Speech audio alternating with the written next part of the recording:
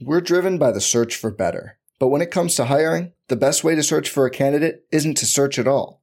Don't search, match with Indeed. Indeed is your matching and hiring platform with over 350 million global monthly visitors, according to Indeed data, and a matching engine that helps you find quality candidates fast. Leveraging over 140 million qualifications and preferences every day, Indeed's matching engine is constantly learning from your preferences.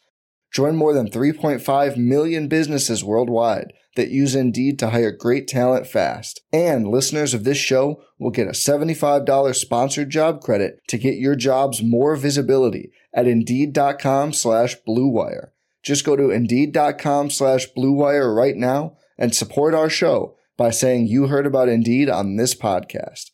Indeed.com/Blue Wire. Terms and conditions apply. Need to hire? You need Indeed. Hello, everybody. Welcome back to the NBA Front Office Show. We've got a ton of topics to get into today, especially all the stuff going on with Ja Morant. So we'll dive into that in just a moment. But first, I want to say thank you for everybody who joined us last Friday for Front Office Friday. That was a lot of fun. The live show, I think we are going to make that a consistent thing. We haven't settled on exact time just yet. For those of you who popped in and joined the show live, that was a blast. Enjoyed taking all those questions and comments from all of you. Keith, that was a great way, I thought, to finish off the week, just getting to interact directly with the listeners and viewers.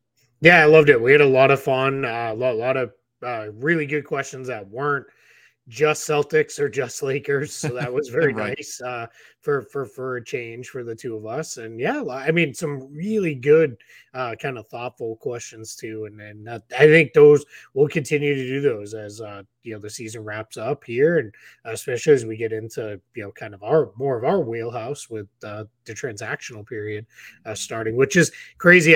So over at Spot Track, we're kind of mapping out like the spring and into the summertime.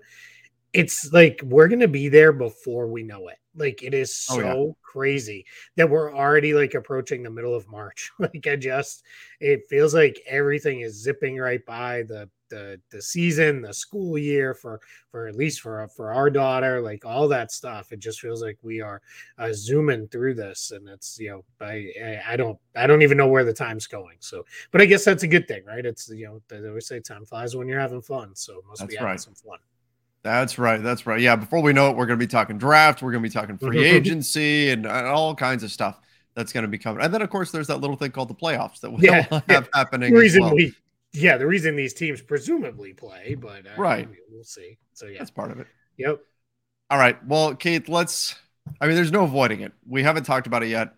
Well, we haven't talked about this exact. We talked about a Ja Morant situation. Yeah. I believe it was last week. That was a different situation.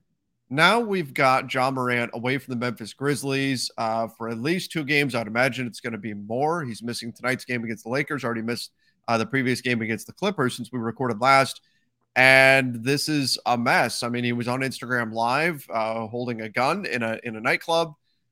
Oh, man. I mean, there's so much to unpack here. He issued that statement saying he's going to take a step away from the team and get some help and all that. So we don't know if or when Ja Morant is going to return.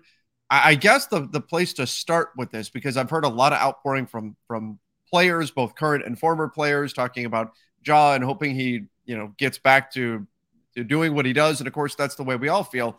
But what's the NBA's perspective on this? How is the NBA going to treat this? Yeah, that's what we're kind of now keeping an eye on. I believe it was Mark Stein who noted that in the CBA, there is language. I think it may have come in after the Gilbert Arenas stuff, which feels like that was a lifetime ago now, but it came through, and they added language around if you bring a gun onto team premises, whether that be the practice facility, the arena, even the team plane, anything like that, it's an automatic 50-game suspension. So now one part of what the league is looking into is, where was the gun? Where did you get it from? Who had it? It's probably going to be pretty hard to prove unless somebody says, hey, it was with him on the plane or whatever it is. if it is, that's a major problem, right? Because now you're talking a suspension that will not only last the rest of this year, but will go deep into next season as well. So those are the things that the league is looking into.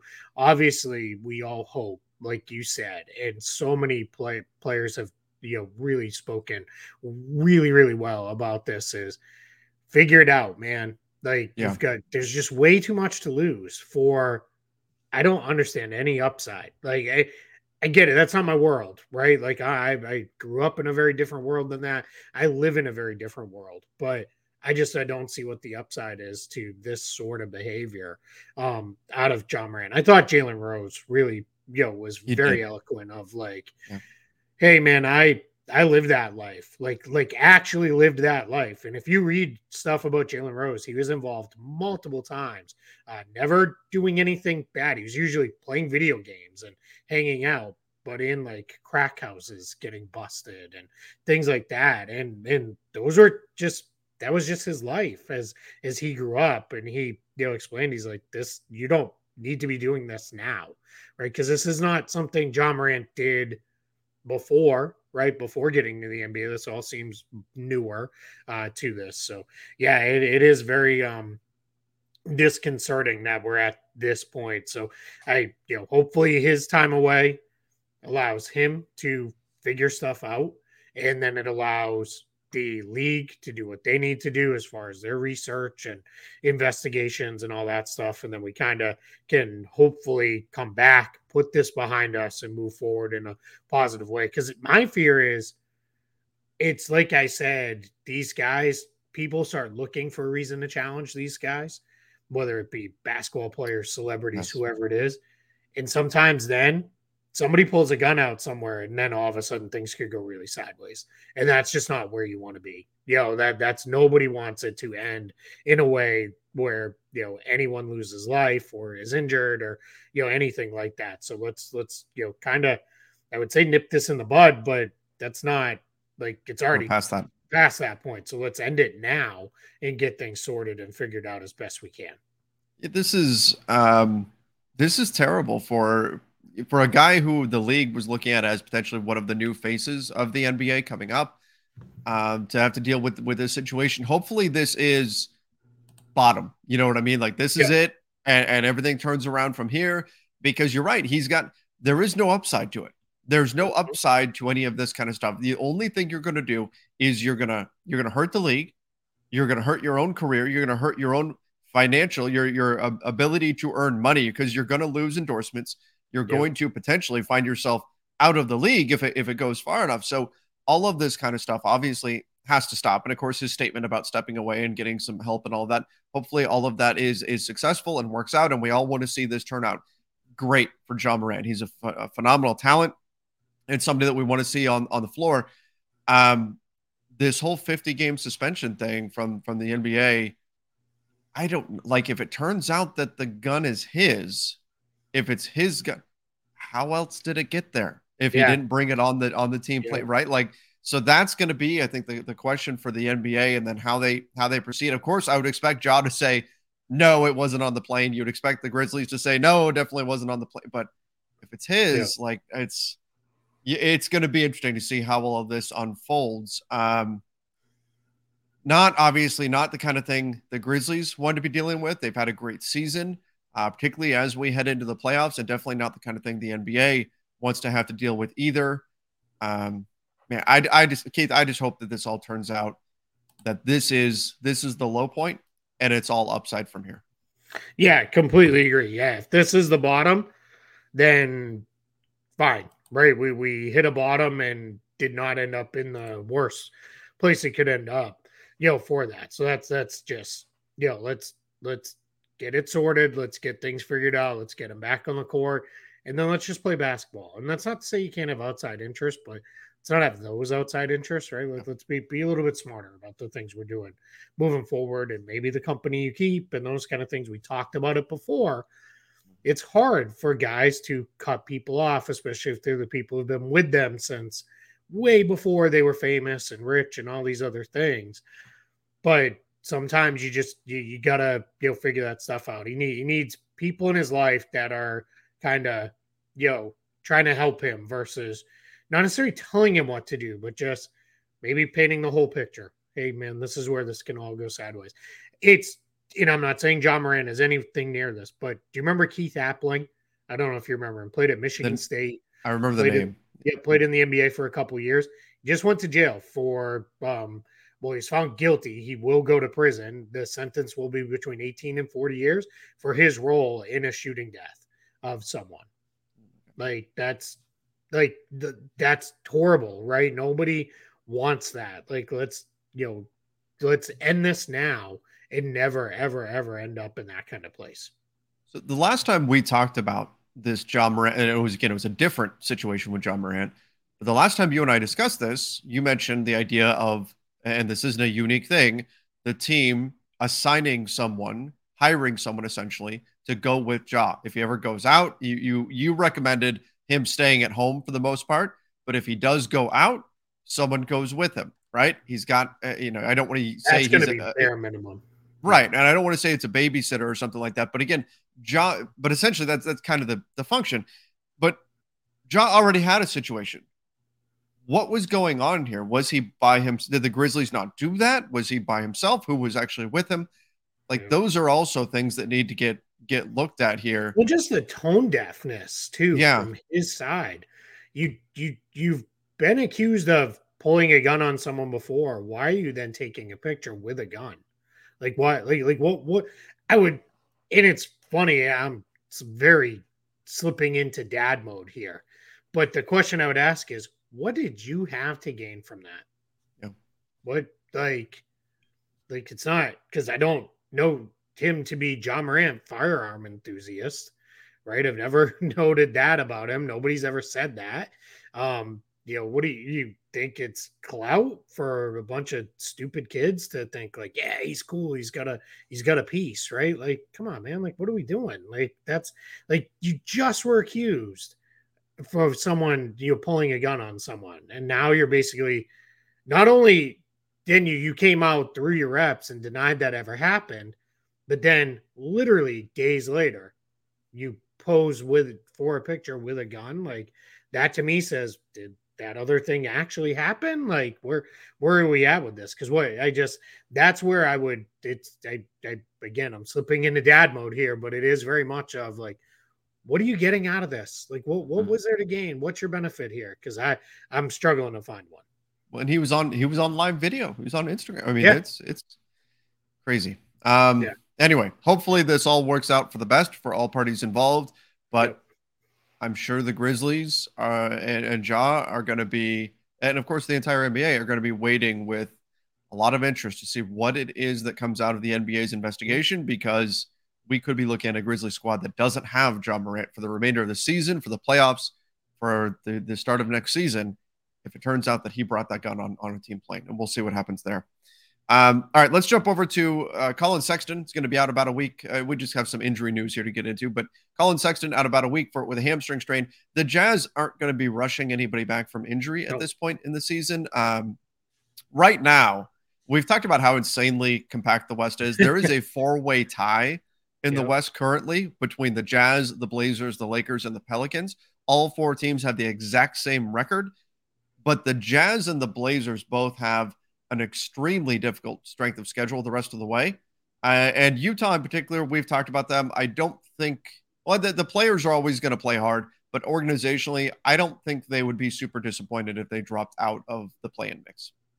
Yeah, I'm with you with that. The Thunder too. I might as well throw them in that mix because they're only a half game behind. But yeah, it's with them too. They openly said the other day, they brought Shai Gilgeous-Alexander back, but then said we're going to be monitoring him the rest of the year. So that to me says probably not back to backs. If he's feeling anything, you're going to probably send him out. So with Sexton, part of why they're being very careful is this is a second hamstring strain for him in the opposite leg of his first one.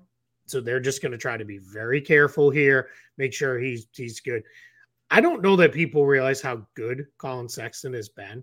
If Utah had stayed in that above 500, pushing for a top 6 seed kind of realm all season long, he would have been getting serious 6th man of the year pub because he's averaging almost, it was like 14 something points per game, shooting 51% from the field and almost 52% and 41% from three this year. So he's been really, really, really good.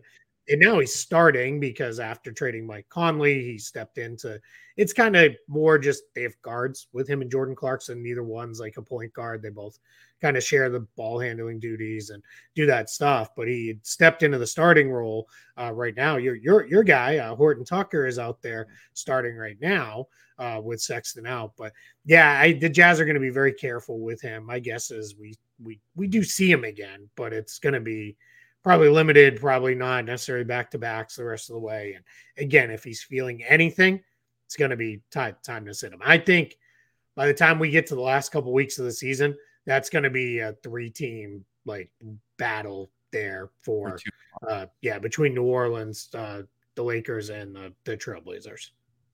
I think it's going to be OKC in there. Could be. Because OKC has one of the easiest strengths of schedules to finish the season, and the Blazers have the second most difficult. But I think organizationally, the Blazers are going to be putting their foot on the gas pedal and doing what they can to try to win games, whereas OKC probably not. So that I think is a factor too. Yeah, I would tend to agree with you if I didn't think OKC was just heading in just openly coming out and saying we're going to monitor Shai Gilgeous-Alexander the rest of the way. Sure. That to me says we're probably there. And I think what's important too is none of these teams are going to be anywhere close to the Rockets, Spurs, Pistons, and even the Hornets. None of them are going to get down that low, but you're talking, and it probably not even Orlando, right? So you're talking being somewhere in the range of 6th, best lottery odds. Now that's still a pretty good spot to be in, right? This is considered to be a fairly deep draft in the top 10-ish with pretty good players that should be impact guys in the league. So I think that's really important here to just even if it's not all about Wembanyama for these guys, because it probably isn't. It's still about, hey, let's put ourselves as high as we can get in this whole run. Yeah, absolutely. Absolutely. Well, Colin Sexton, you know what, Kate, there's a reason why you and I liked him a lot when you and I were both advocating for the Cavs to get something done with him when the whole Donovan Mitchell thing, wasn't even being mentioned. It wasn't even in our consciousness at that point. I recall both of us advocating for the Cavs getting something done with Colin Sexton and finding a deal because of exactly what you talked about, his efficiency. He scores a lot of points and he does it very efficiently. That doesn't mean he's a great defensive player or something, or he's this guy that's going to lead your team to a championship, but it's not easy to find guys who take the kind of shots that he takes and makes them at a high percentage, and he does. So this is, I think, a piece for the Jazz moving forward, but ultimately, they're as a team, I would be surprised if they don't slide a bit here in the standings. Yeah, I very much try to tell people there's a difference between empty stats on a bad team, which that's what Colin Sexton repeatedly got accused of.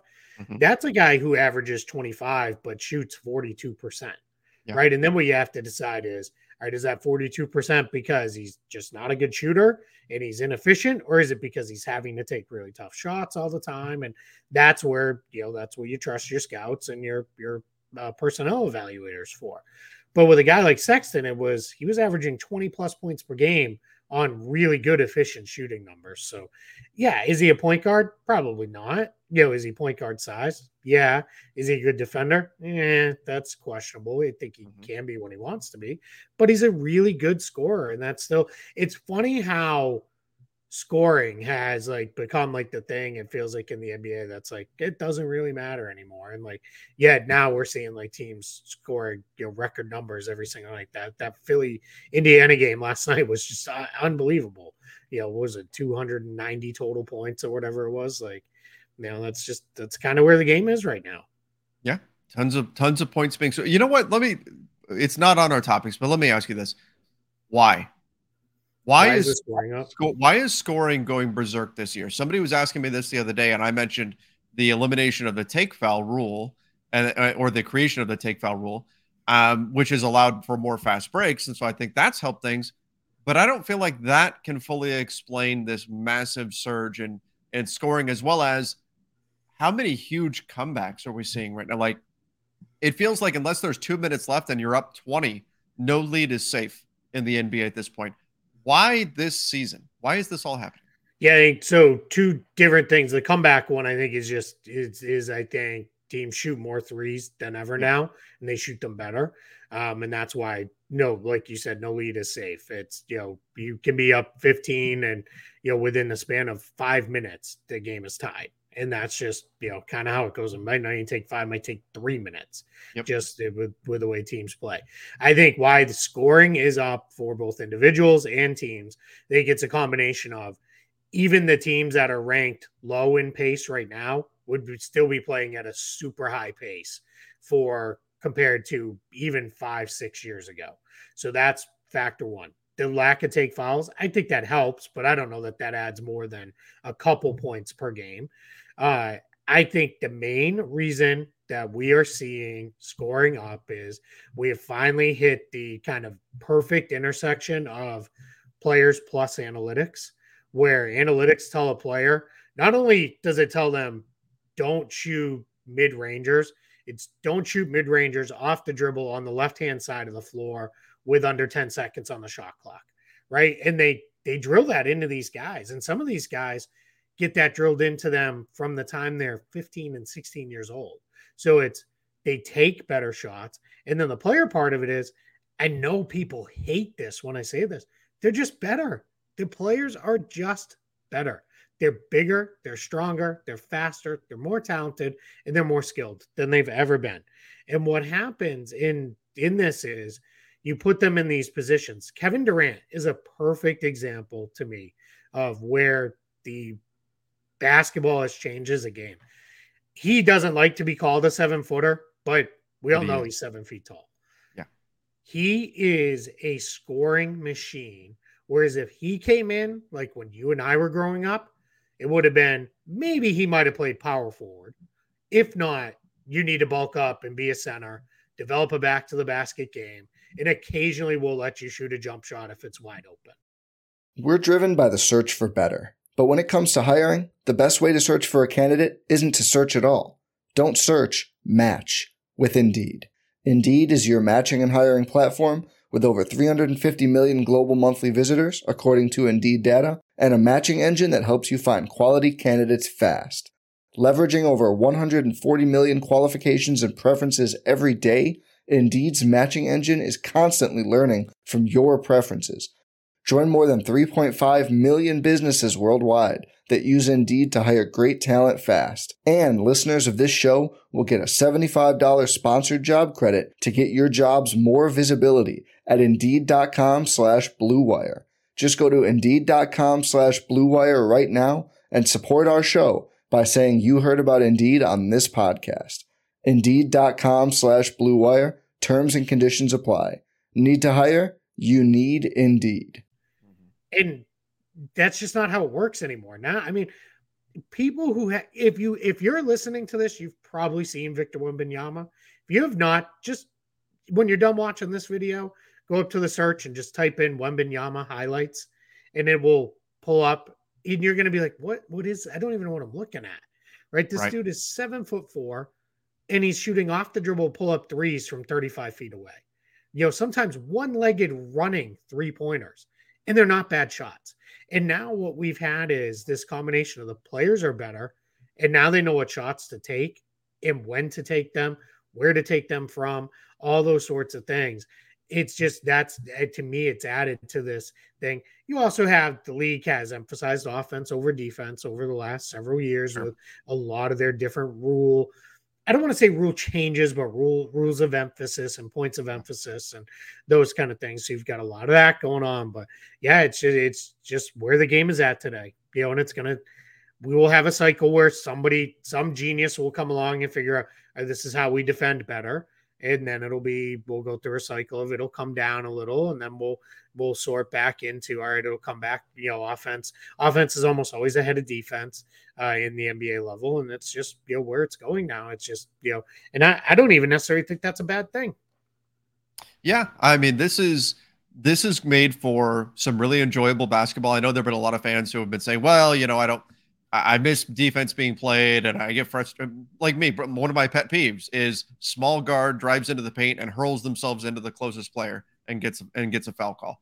Right, like that kind of stuff happens in the NBA. So there's good and bad with it, but in general, the skill level is just so high. This is why when people say compare, what would this player be back in the 80s, or what would a player from the 80s be now, or even the 90s, or I mean, hell, even the early, go look at a game from 2002.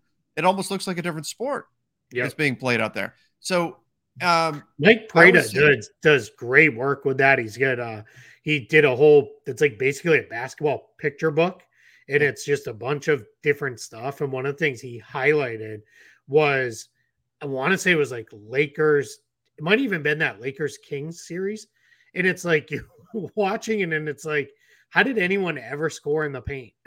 Because it's seven dudes all crowded around the rim, compared to now, like you might have one guy in the paint and he's passing through, right? Like he's cutting through to the other side. It's a completely different game.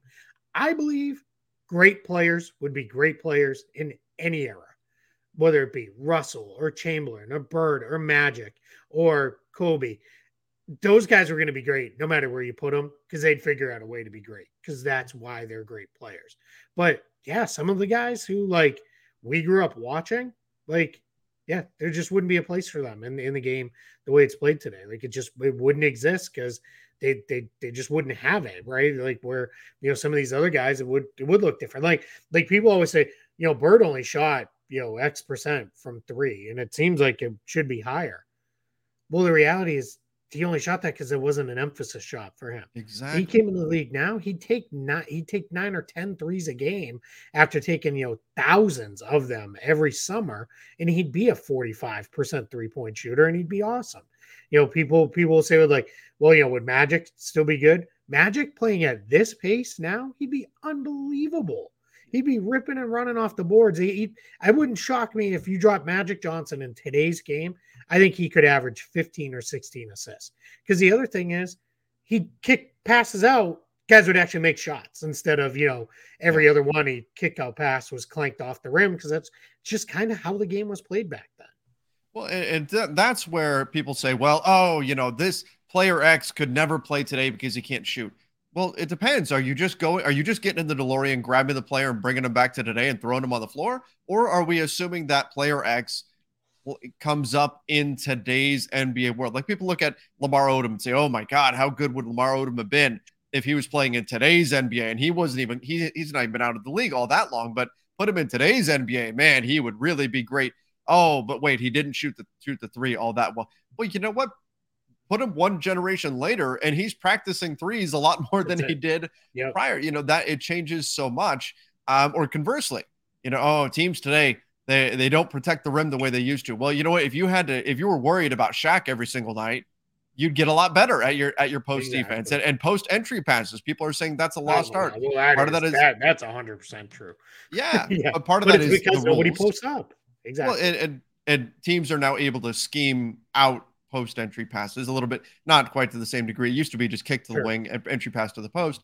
But if you had like a Shaq who was just going to get fed the ball in the post all the time, there's some great centers in the NBA right now, but obviously the post entry passes would look better. It just depends on what era you're in. And so that's what to me makes it hard to genuinely compare players across eras. Yeah, it is just, it's a very different game. I mean, Wilt and Russell played in a league where you took the way you scored was take 5 million shots per game. Like that was just because nobody could actually shoot, right? Because it was pretty much take layups. Like jump shots were, all right, well, you took them, but you only took them when you couldn't get a layup and those kind of things. And it's just, it's just the game has changed.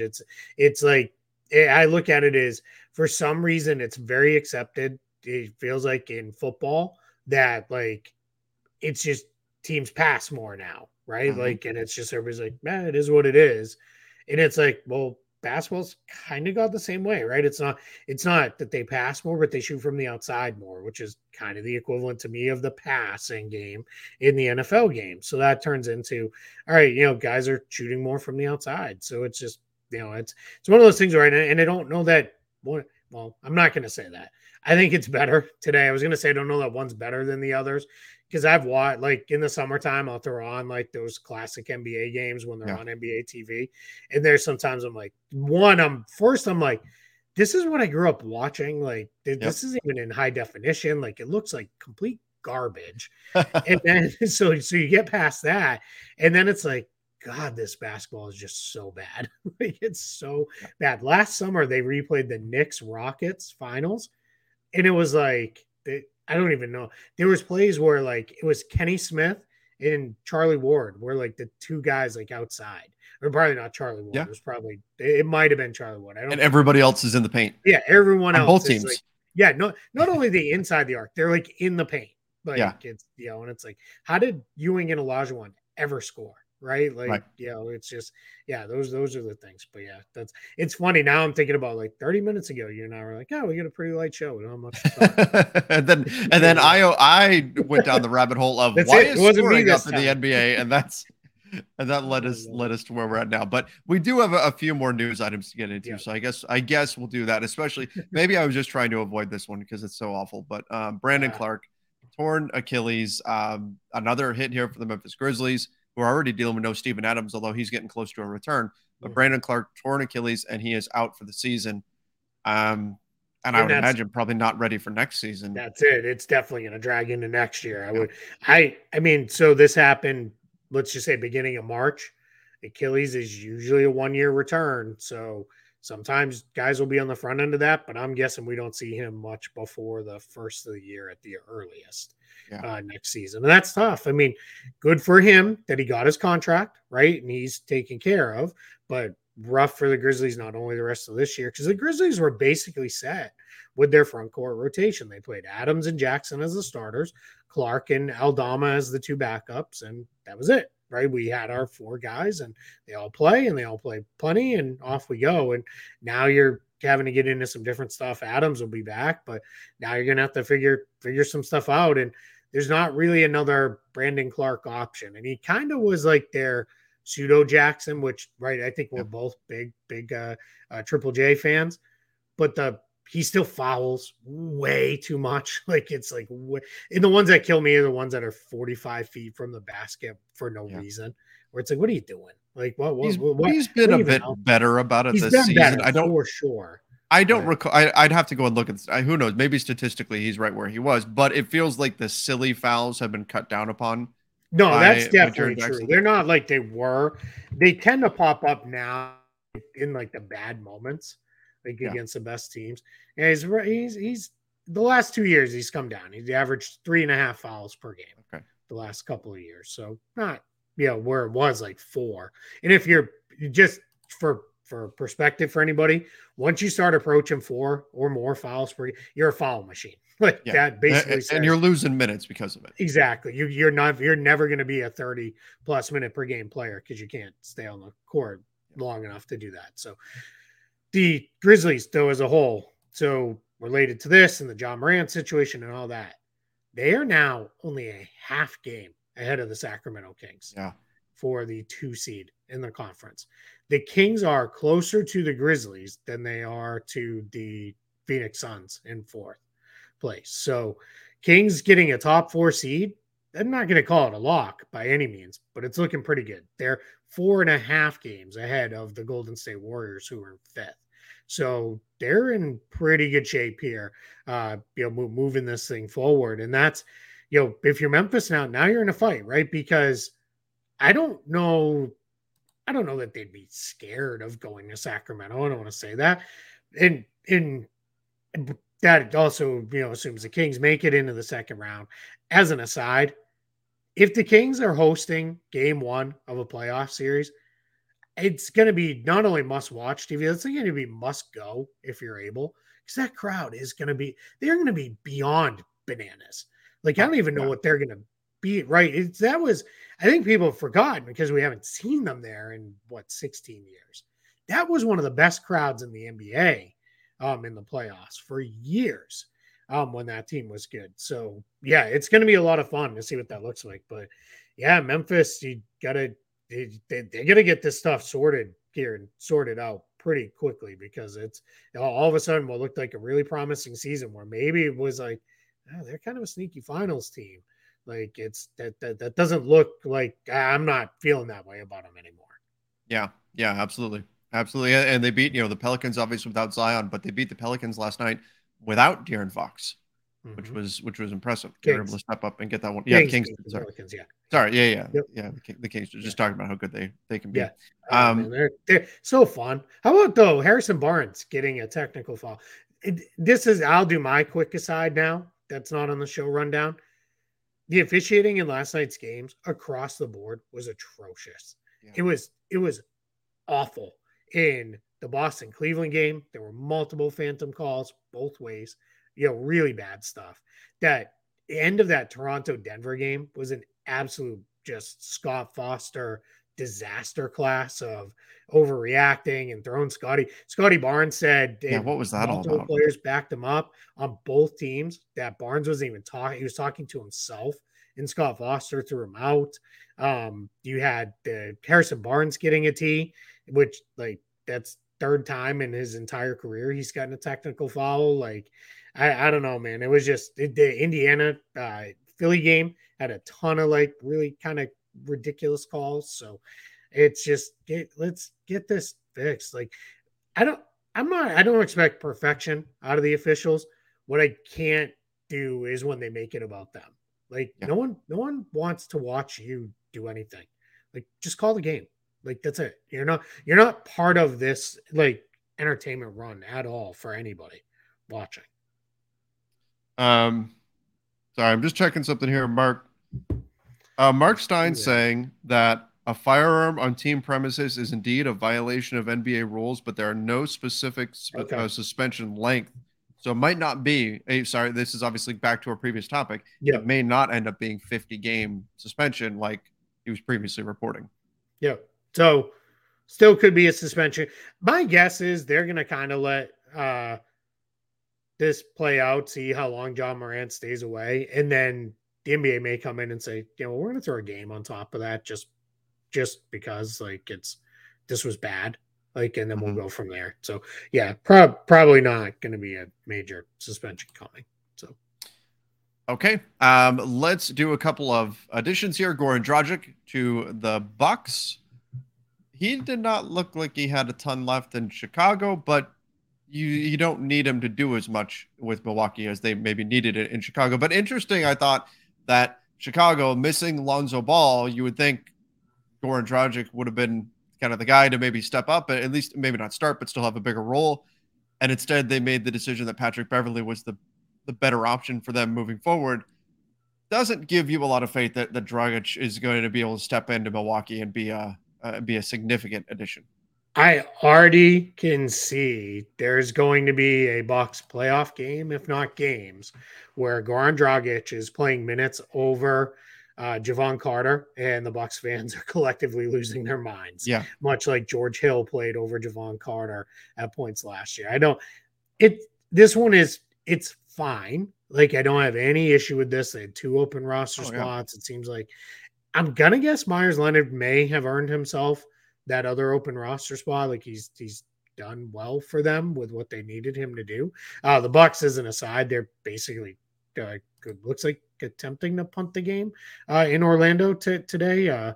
Drew Holiday and Giannis are both going to be out tonight. Giannis non-COVID illness, Holiday neck soreness. So we'll see what that looks like with that. But yeah, it's we'll see.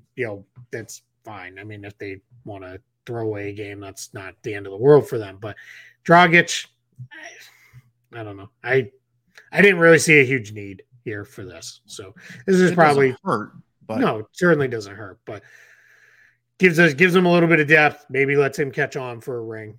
So if so, good. Let's good way for him to probably cap off his career. I'm guessing this is probably it for him. We'll see, but I don't know. Right. I mean, a great career for a guy who for a little while was just Steve Nash's backup and then kind of really came into his own. Remember that Suns team that like almost made the playoffs when like they were universally picked and they missed with like 49 wins or something. Yep. Like back when the conferences were insanely unbalanced. Yeah, and he made all NBA, or he was all NBA third team, I think, that year, despite not Very being an good. all-star. Yeah, Tremendous player. This doesn't happen all the time, but we have a player coming in from an outside league, from the NBL in Australia. Xavier Cooks heading to the Washington Wizards. Washington, we talked about them just the other day when they added Jay Huff.